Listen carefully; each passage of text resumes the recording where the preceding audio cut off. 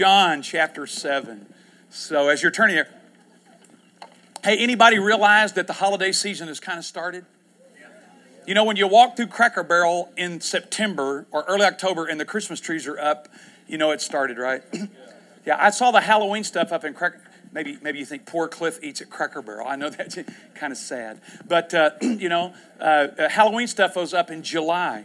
But we're kind of in the holiday season. And yet, I don't know if you know it or not, but we're sort of in the holiday season, if you will, from some of the great festivals and great celebrations in Judaism. Anybody know what yesterday or Friday was? Yom Kippur. Boy, y'all are smart. I'm telling you. Yom Kippur, the Day of Atonement. Becky and I were driving past, coming back from the donut shop Saturday morning. That's our religious pilgrimage every weekend. And we're going by the Shabbat Center on Hefner there, and it was pretty well busy early in the morning. And so we're kind of in the holiday season. In John chapter 7, we're going to pick up on a holiday that actually, just if you want to know this or not, that is called the Festival of Booths, or Sukkoth, that it will be October 9 and 10. It's this coming week. And it's a few days after Yom Kippur. It's after the Day of Atonement celebration, which Yom Kippur is really probably the most serious in the sense that there's fasting, and it's a pretty serious day, followed by the Festival of Booths. It's really like a week-long celebration of eating and food and bringing in the harvest. In that particular celebration is part of what's going on in John chapter 7 we'll look at. And I just thought, well, I'd give you a little look here on this conversation with Jesus. This conversation with Jesus around this holiday, that he has some interesting thoughts and things to say to people during this holiday of booths. Now, let me just give you a little background. This holiday celebrates or remembers when the children of Israel were in the desert for 40 years. And they lived in booths or tents or little things that they lived in to get out from under the sun. And this celebration reminds them again of their wanderings and how God provided for them and how He had managed to take care of them in this very tough environment. In fact, here's a picture off the Jerusalem Post today, or it was yesterday, of people beginning to get these branches and things together because they're going to make a little booth or a little house thing in their backyard. They'll spend time in there eating, and they'll spend time in there sitting around. They may sleep in that little booth or that little area. This was one of the commandments out of the Old Testament to remember, to recall, to have this a period of time. And this is what some of them might look like. I told Becky, we have a pergola like that in our backyard. We're building a booth this week. Yeah, I'll need her to mow around it a little bit to make sure, But we're going to build a booth. Because we've already got some vines and stuff across the top of it. We're going to put a couple of sheets. If you see the police in my neighborhood, you know why. But this is what it would look like. Something that is just sort of something to put branches and stuff like this over, and you'd be in there and you'd remember, you'd recall what all that God had done, how He'd provided, and this is kind of a holiday season right now. I did see this on the internet. I'm guessing it's true. I don't think it's Photoshop, but this is how extreme it can get. This is a mobile booth. I guess, if you want to borrow it for a few minutes, you can go there and have somebody help you out. But this is a pretty big time in Israel right now and among people that are celebrating these days. And so I just want to kind of give you some context here, because in verse 1 of chapter 7, these words are recorded. Now, after these things, when Jesus had been out in Galilee, in Judea, He was unwilling to walk in Judea because the Jews were seeking to kill Him. Now, the feast of the Jews, the Feast of Booths, was near. Therefore, His brothers said to Him, leave here and go into Judea, so that your disciples also may see your works which you are doing. For no one does anything in secret when he himself seeks to be known. If you do these things, show yourself to the world. His brothers, in one sense, are sort of goading him a little bit. Saying, if you're going to be who you say you are and you're going to do what you say, go on. For not even his brothers were believing in him. Isn't that fascinating? So Jesus said to them, my time is not yet. but your time is always opportune. The world cannot hate you, but it hates me, because I testify to it that its deeds are evil. Go up to the feast yourself. I do not go up to the feast, because my time has not yet been fulfilled. Having said these things, then he stayed in Galilee. But when his brothers had gone up to the feast, then he himself also then went up later, not publicly, but as if in secret. So the Jews were seeking him at the feast and were saying, where is he? They're kind of on the lookout for him. There was much grumbling among the crowds concerning him. Some were saying, he's a good man. Others were saying, no, on the contrary, he leads people astray. Yet no one was speaking openly of him for fear of the Jews. But when it was now in the midst of the feast, Jesus went up to the temple and began to teach. The Jews were astonished, saying, how then has this man become learned, having never been educated? So Jesus answering him said, then my teaching is not of me, but it is of him who sent me. If anyone is willing to do his will, he will know of the teaching, whether it is of God or whether I speak of myself.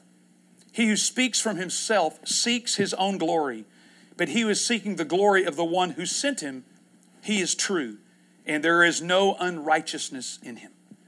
Now, in this event, in this conversation with Jesus with his brothers and with the Pharisees, I see a few things I'd just like for us to look at and think about. Number one, by whose timing will you live?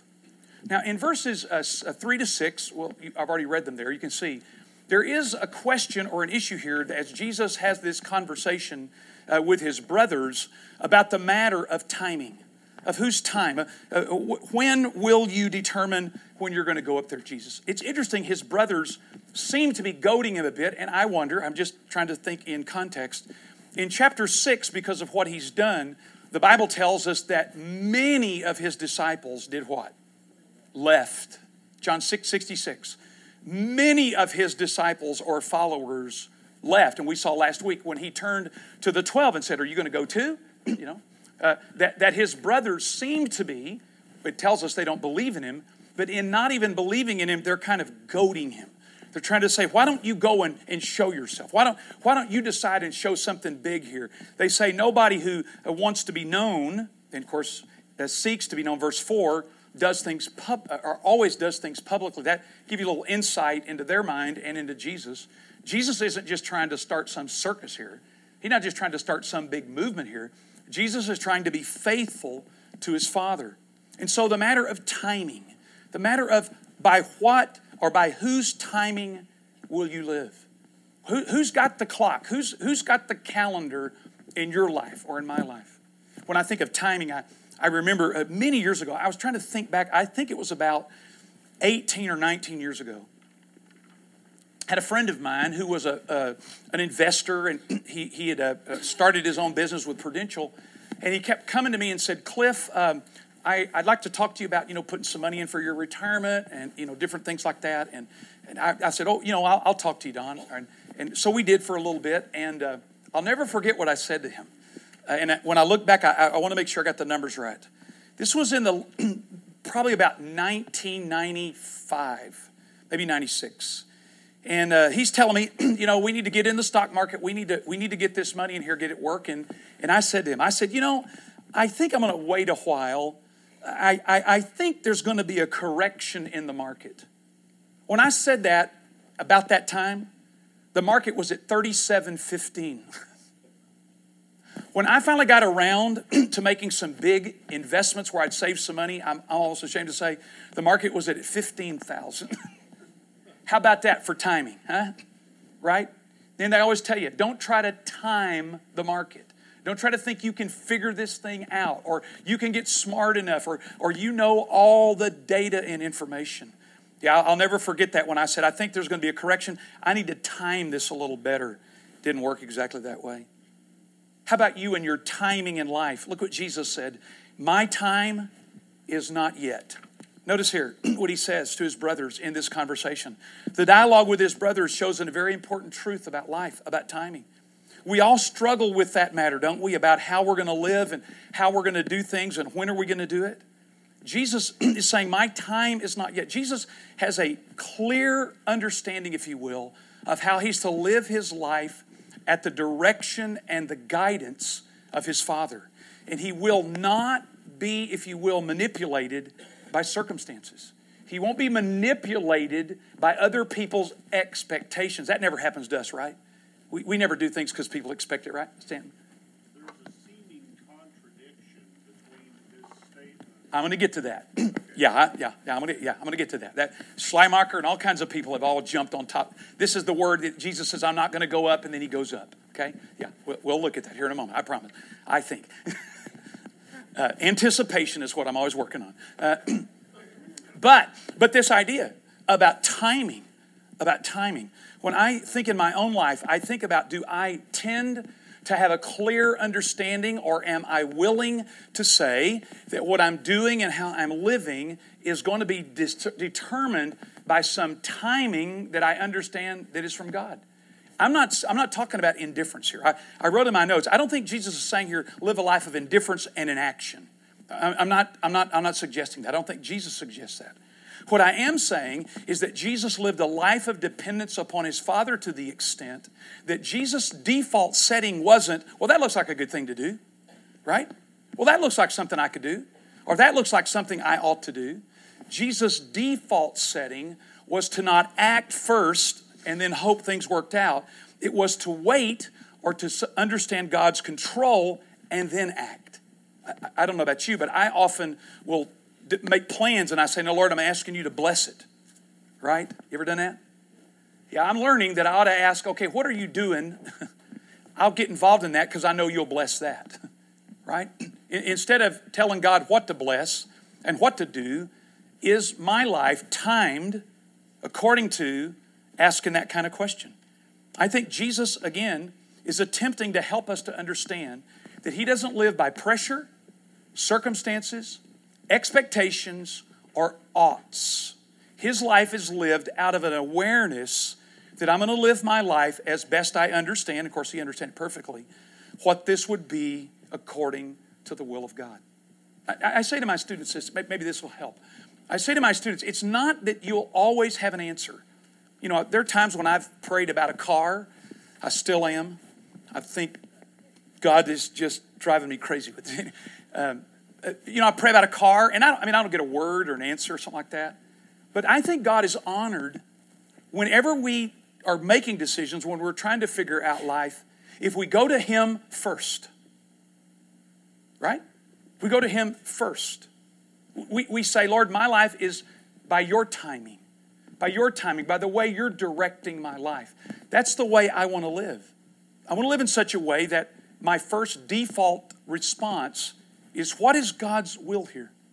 Now, many of the things that we deal in life, I don't pray when I go to the cafeteria, should I eat this or should I eat that? Often the answer is don't eat any of it. But that's a cheap cafeteria joke, isn't it? I'm not talking about, am I going to go to work today? Am I going to go to work today? I mean, the scripture's pretty clear. If you don't work, you don't eat. That's what it says. I'm not talking about where the scripture is just plainly clear. We're going to get to that later. But where in these questions of life that I don't just live out of my own idea or impression. My view is that Jesus here is helping us to enter the struggle that is our life under the control of our Father, where our questions or our decision-making process is, what would God want me to do here? I've made a lot of mistakes, haven't you, by living on the timing of people's expectations. You ever had that happen to you? I have a spiritual discipline now. When people come, sometimes they'll call, they don't know me very well, and they'll say, would you come speak somewhere? And I'll say, I need 24 hours to answer that. Because my insides of me want to say yes, because they've asked me and I want to please them. And I have a hard time at times not living by other people's expectations. And so as a spiritual discipline, I say you have to give me 24 hours before I'm going to answer that question. Before I'm going to look at my calendar, I'm going to get permission from Becky. I'm going to, because, hey, it affects her. I'm not going to respond. And I've had them say, well, I need an answer right now. And I said, oh, you need an answer right now? Yeah. No. That's it. That's the answer. Well, no. I said, then you got to give me 20. But hey, this is the drill, okay? Because I know me, and I know how I operate pleasing people and meeting expectations that may or may not really be the timing for God in my life. Does that make sense to you? Yeah, that happens to you, doesn't it? Expectations, pressure. Sometimes I feel pressure. I've told Becky I'm not a good decision maker because when I feel pressure, I kind of want to go in and say, now, Lord, I need help here. I really do. We were looking at this card the other day, and I don't know if this guy knew how to take me, and he said, now, Mr. Sanders, and I'm not, no disrespect to car owners, dealers, salesmen in here, okay? I don't know. No disrespect. But he said, Mr. Sanders, what is it going to take me to get you in this car today? And I said, well, if you gave it to me, I'd take it.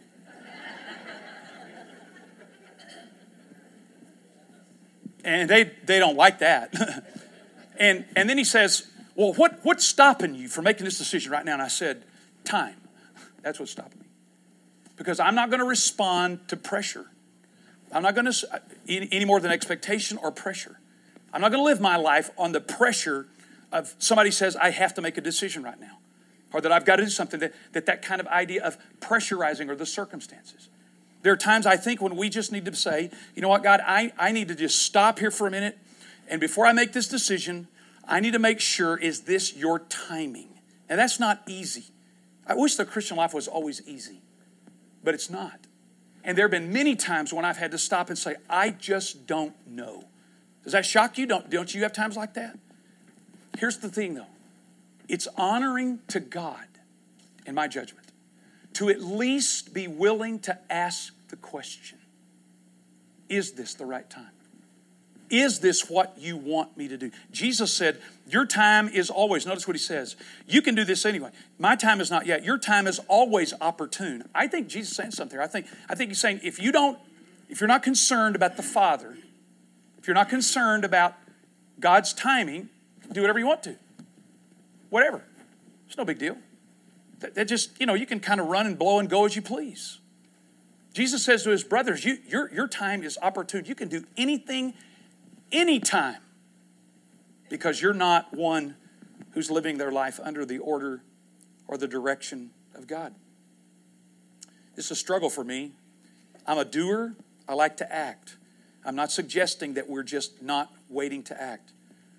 That we're just going to wait to act and never do anything. But the timing issue, I was thinking about this morning at the last, I just wrote this inside of my notes. In the Old Testament, there's a story about Abraham and Sarah, who God had told them that they would have a child, but it took a long time. A long time. And as a consequence, in that waiting on God's time, they did something. They decided that they wouldn't wait any longer. That they thought, well, it must be that God wants us to help him out. And, I can see that, can't you? I mean, I can sit there and say, well, Sarah, we were told this 20-something years ago, and we've done all we can do, and maybe there's something else we could do. I mean, that's the way my mind would work. I'm not putting them down. I'd probably do something stupider than that. But they decided that instead of waiting on God's timing, they would take matters on his hands, and they have a son named Ishmael. And if you know anything about the world today, some of the greatest struggles are between these two brothers, aren't they? And I heard a guy say years and years ago to me, he said, Cliff, if you want to wait and get God's gift, fine. If you don't, you can have an Ishmael if you want. You want an Ishmael? You want to have to deal with the conflict that's created in lives of people? Because they wouldn't wait. They wouldn't wait. So here's my view, that Jesus is saying to us, whose timing are you going to live by? Is your default setting that it's not inaction, it's not being lazy, it's saying, Father, is this what you want? Is this something for me? Is that my default setting? And there have been times, like I've said to you, I don't have an answer. I don't know. I just don't know. And generally, when that occurs, I'm just going to keep waiting. I'm just going to keep trusting and keep looking. I thought about this aspect in a book. I read part of it, or the good parts. I don't read much fiction. I tell people because it's not true, okay? And there's a few people in here that have trouble with me on that. It's not true. Why do I want to read something that isn't true? But, on the other hand, to be educated. It's an interesting statement in Henry Melville's book, Moby Dick. There's a great statement in there about, and I take it as part of this, about learning to wait for God's timing. He says in there, as the ship is being tossed to and fro, frothing about, the sailors working at the oars, there's one person in the boat who sits still, the harpooner, the one who will throw the great harpoon into the whale. And he says, to ensure the greatest efficiency in that dart, the harpooners of this world must start to their feet out of idleness and not toil. In other words, they're not pulling at the oars. They're not trying to make the ship go forward. They're waiting, they're sitting, they're waiting, they're sitting, they're waiting, they're sitting until the moment comes that it's time for them to stand up, and they stand up from the position of idleness, not toil. What does that say? What I'm thinking is this, is there is a time for us to wait. There is a time for us to understand God's timing, and then there's a time for us to stand up. But if you're always standing up, always in a frenzy, always living life by expectations, by circumstance like that, you're worn slick. So what if you did this week? What if this week you pause on a decision and seek God's will? Here's how I would encourage you to do that. God's Word, God's Holy Spirit, God's people. In the matter before you, or in the matter before you make a decision. We've got decisions all week to make. What if this week you said, you know what, when I have a decision to make, I'm going to pause.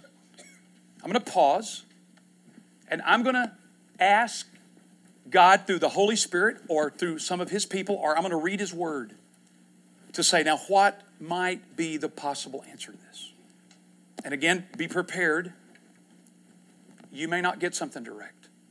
You know, it's funny when my students come to me, they say, we want to get married, and would you marry us? And you know my response on that, right? I'm already married, and I can't. Yeah. This is one of these areas. And they come to me and they say, we want to know what God's will is. And I say, well, good luck. And then they're really shocked.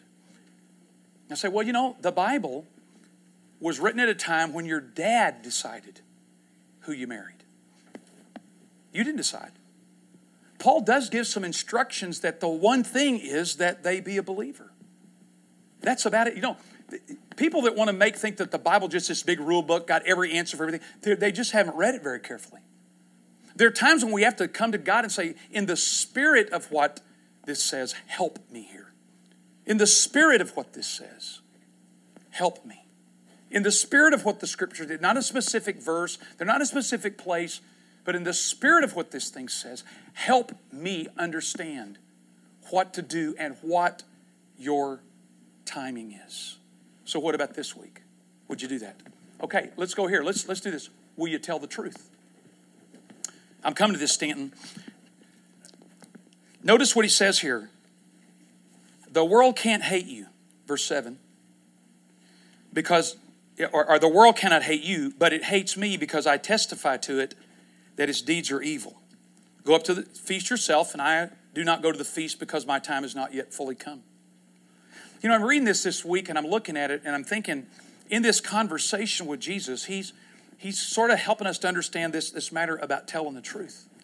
Notice what he says here. He says, the world can't hate you. Marty said 2 weeks ago, I believe it was Tozer that said that the reason the world can't hate us is because we're too much like it. Remember that, when he said that? Yeah, that the world really can't hate us because we're just too much like it. That was hard. I thought that was harsh. I sent him an email. No, I didn't. Marty, stopped doing that. But to tell the truth here, Jesus says the world can't hate you because you're part of it. You make your decisions by it, but they hate me because I testify against it. Now, telling the truth, hey, that's not the most fun thing to do sometimes, is it? I heard a guy say one time, I love baseball. I played it and enjoyed it. I was always interested in baseball that they had a pinch runner. Did you ever notice that?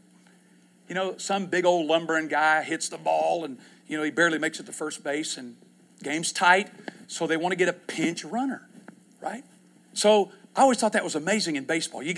Come on, get the fast guy, bring him over here.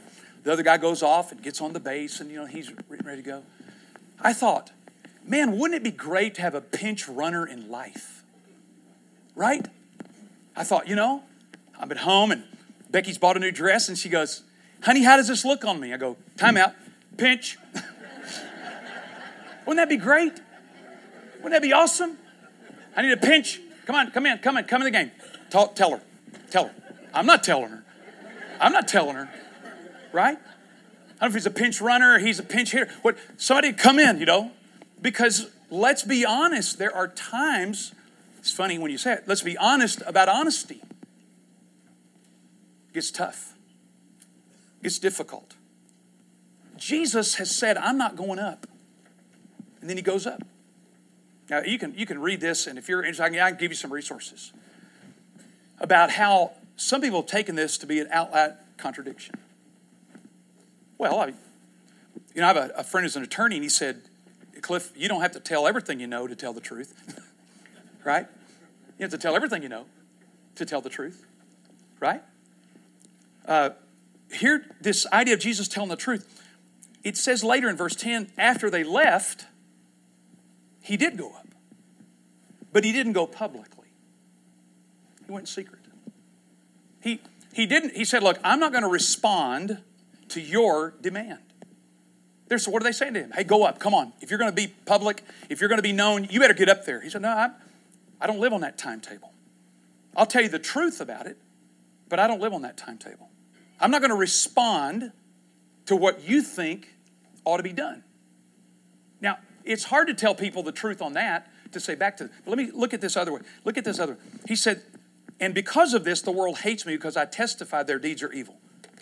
Oh, man. I was working through this week. I want to have you think with me here for a second. The word world here. The world cannot hate you, but it hates me because the word world obviously means the physical planet and that stuff. That's common. But in John's gospel, the world is a system that is resistant to the rule of God.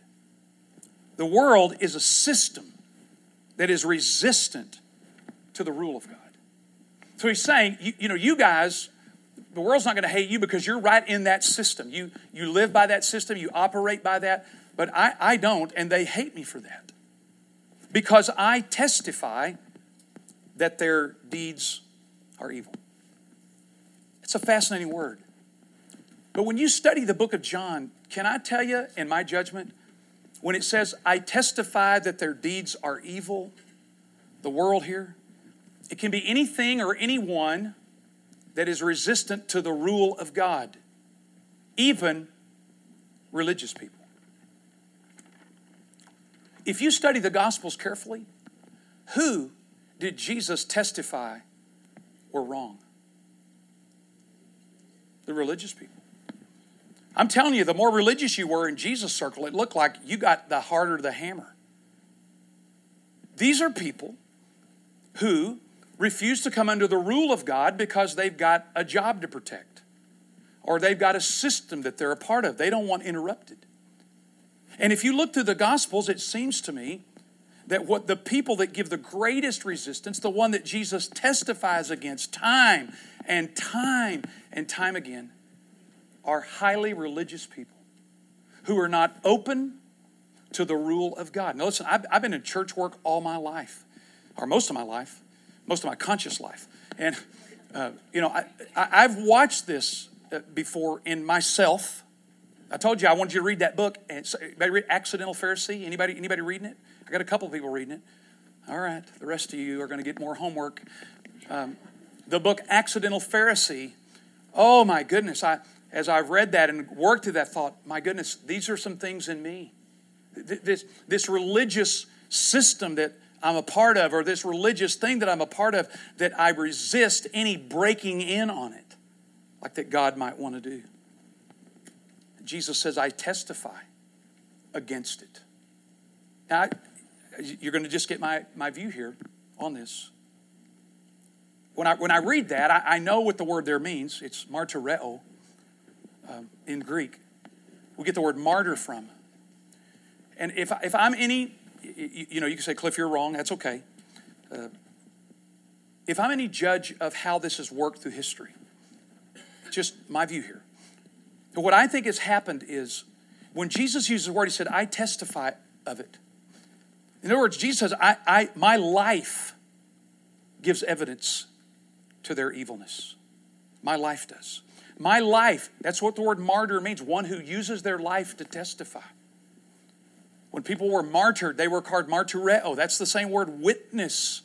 When they were killed in the Colosseums, they were giving testimony to their faith. Here's what I fear with me and with our culture. That we think testifying is talking. We think if we're going to testify to the world about its evil deeds, we're going to call them out. And we're going to tell them where they're wrong, right? We're good at that. It's easier to do that. What I want to suggest to you that Jesus using this word here, intentional, means that Jesus is saying, my life is lived in such a way that it calls them out.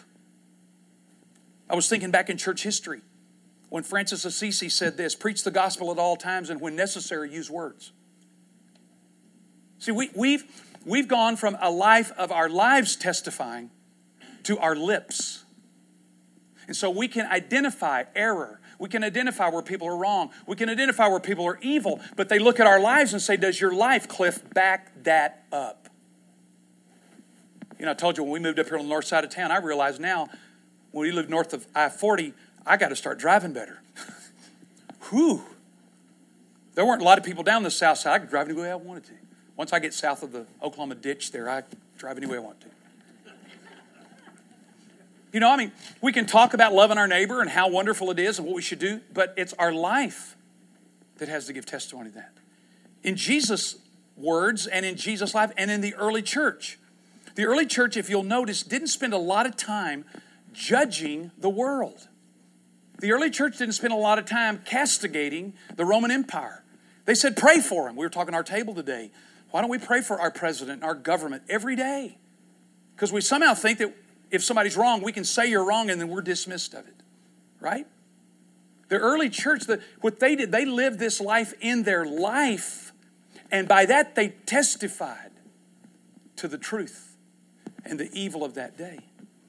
I've wondered about my own life. Have I substituted words for life? Have I said, follow me as I follow Christ, or watch my life? This matter here is of great importance because we all are educated above our obedience level, aren't we? Don't all of us know more than we're doing? And I've told you, and I mean this, I'm not feigning humility here. I don't know if I know what the word feigning means. I've just heard it used like this. That I sound like I know God better than I do. That's a truth. That's the truth. Are our lives such that we're not having to substitute words for our life? Where people see our life first and say there's something to this. There's something to what you're saying. There's some truth here that is undeniable because it's in shoe leather. My dad used to always say, what are you going to tell the truth? And when I say tell the truth, I don't mean start pointing your finger at other people. I mean tell the truth through your own life.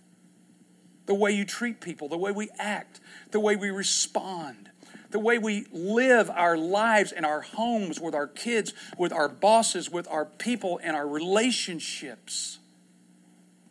We've gone long on this idea of talking and shorter on the area of walking. Isn't that true?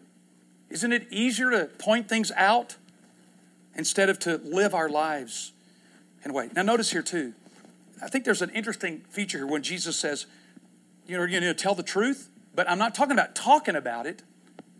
I'm talking about living it. Martyreo. That my life is being lived out that way. Notice this, if you will, the word evil. I've always been fascinated by this. When Jesus said their deeds, do you know what? Just spell the word evil backwards. Sit up there. Evil is the word live spelled backwards. Would it help you and me when we're dealing in life with other people that we think are being evil, if we just understood they're just living life backwards? They're not having any fun. It's not going to work for them. It's not going to be great. It's going to be disastrous. That evil is simply living life backwards. It's not living life as God planned it. It's not living life as if God said, this will bring you life and life more abundant. What if we considered that people are just living backwards and have some compassion on them and say, if this looks, attractive, not this, but this life, if this looks attractive, I encourage you to join. I encourage you to be a part of it.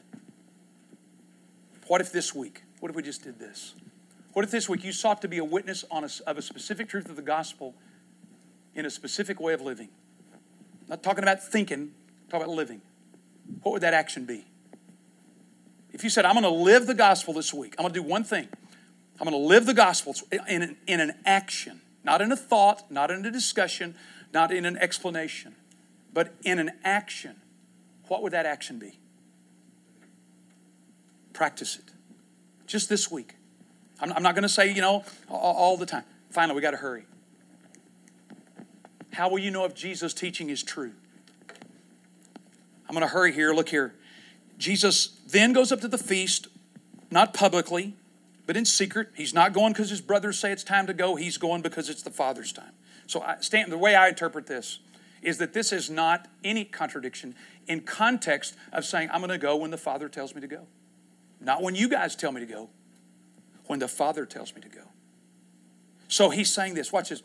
Jesus is there. People are watching. And this is a verse that a guy shared a year ago at a meeting I went to that just crashed into my brain like it had in a long time. Look here at 15, but I will say this. So Jesus answered and said, my teaching is not of mine, but his who sent me. If anyone is willing to do his will, he will know of the teaching, whether it's of God or whether I speak of myself. It's fascinating. Listen, let's quit arguing with people. And let's say this. Try it, I dare you. Try it. Jesus said, if anyone is willing to do the will, he'll know. We're trying to convince people through, nothing wrong with apologetics, nothing wrong. I always thought when I was a kid, though, I'm not apologizing for anybody until I found out what that word actually meant. And then had to go back and apologize. I know it's a bad joke. We spend so much time trying to convince people, and there are some intellectual issues we need to deal with. But Jesus said here, if you'll do it, you'll know it. You'll know it. If you do it, you'll know it. Is that possible that we could say, Jesus, if we'll do the will of God, you'll prove to us, you'll show to us. See, we want to get it proved first and then we do it, right? That's our plan. Know it, understand it, figure it all out, and then do it. Jesus said, if you're willing to do his will, you'll know whether the teaching is from God. This friend of mine that told the story, I'll tell you real quick, Jay Patak out in Denver. His church and them were involved in a carnival about this time of year. And he was there. He said, he was making balloon figures, and he said he had a balloon hat and a big balloon sword. He looked very intimidating. And he said a couple of women who were lesbians came to him and said, why do you hate us so much? He goes, whoa, hold on here. What do you mean? Well, we know you're from the church and you hate us. All Christians hate us. And Jay said, hold it. I don't hate you. I don't hate you. You got the wrong story here. Well, they keep talking for a while. And she said, well, what if I came to your church? He said, come. We'll ask you to just consider the teachings of Jesus. And I said, but there's something, you're hurt, aren't you? So they talked for a while, and I'll hurry here. They talked for a while, and he identified that she really had been hurt by people, and there was real unforgiveness in her heart toward a lot of people, and especially the people in the church. And so Jay said, where do you work? And she worked at a coffee shop there in the Denver area. And he said, let me ask you something. What makes you, she goes, well, these Christian people come by the coffee shop and protest and have their signs and say all kinds of things. And she said, they just make us so mad and so angry. And he said, why don't you try this? Jesus said, if you'd forgive others, you'd be blessed. So when they come, why don't you take them coffee and scones and go out there? She said, you're nuts. You're out of your mind. I'm not doing that. He said, well, Jesus just said it. I'm just telling you what he said. And, we should forgive and let that go. He told the story, the great story that, unforgiveness is the idea like we're drinking poison hoping somebody else will die. That's the whole idea. I'm not going to forgive you. I'm going to drink this poison and hope you die. So they come a few times, and finally she tries it. Jay says she calls him on his phone a few days later and is shouting at the top of her lungs, it works, it works, it works. And he said, what are you talking about? What are you talking about? She said, Jay, those people kept coming back. I finally decided I was going to do what Jesus said and forgive them. I went out there with coffee and scones. They said they were sorry. They said they didn't understand what made us feel. She said, it works. She started going to his church and became a follower of Jesus. What'd she do? She tried it. Why don't you? Why don't you try it? Why don't we as a people try it? Why don't we tell people that we know that aren't followers of Jesus, that have all kinds of questions? Okay, we'll work with your questions, but let's try it. If you'll do the will of God, you'll know if his teaching is from God. Let's pray. Lord Jesus, this is packed full of information, but it's also for our transformation. It's not just for us to look at and draw circles around, think about, have our brain stimulated.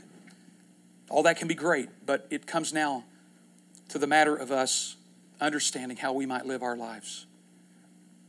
So help us to live with your timing. Help us to tell the truth the way you told it. And help us to do what we know to do. Then we'll know your teaching is from you. We pray this in the strong name of Jesus. Amen. See you next week.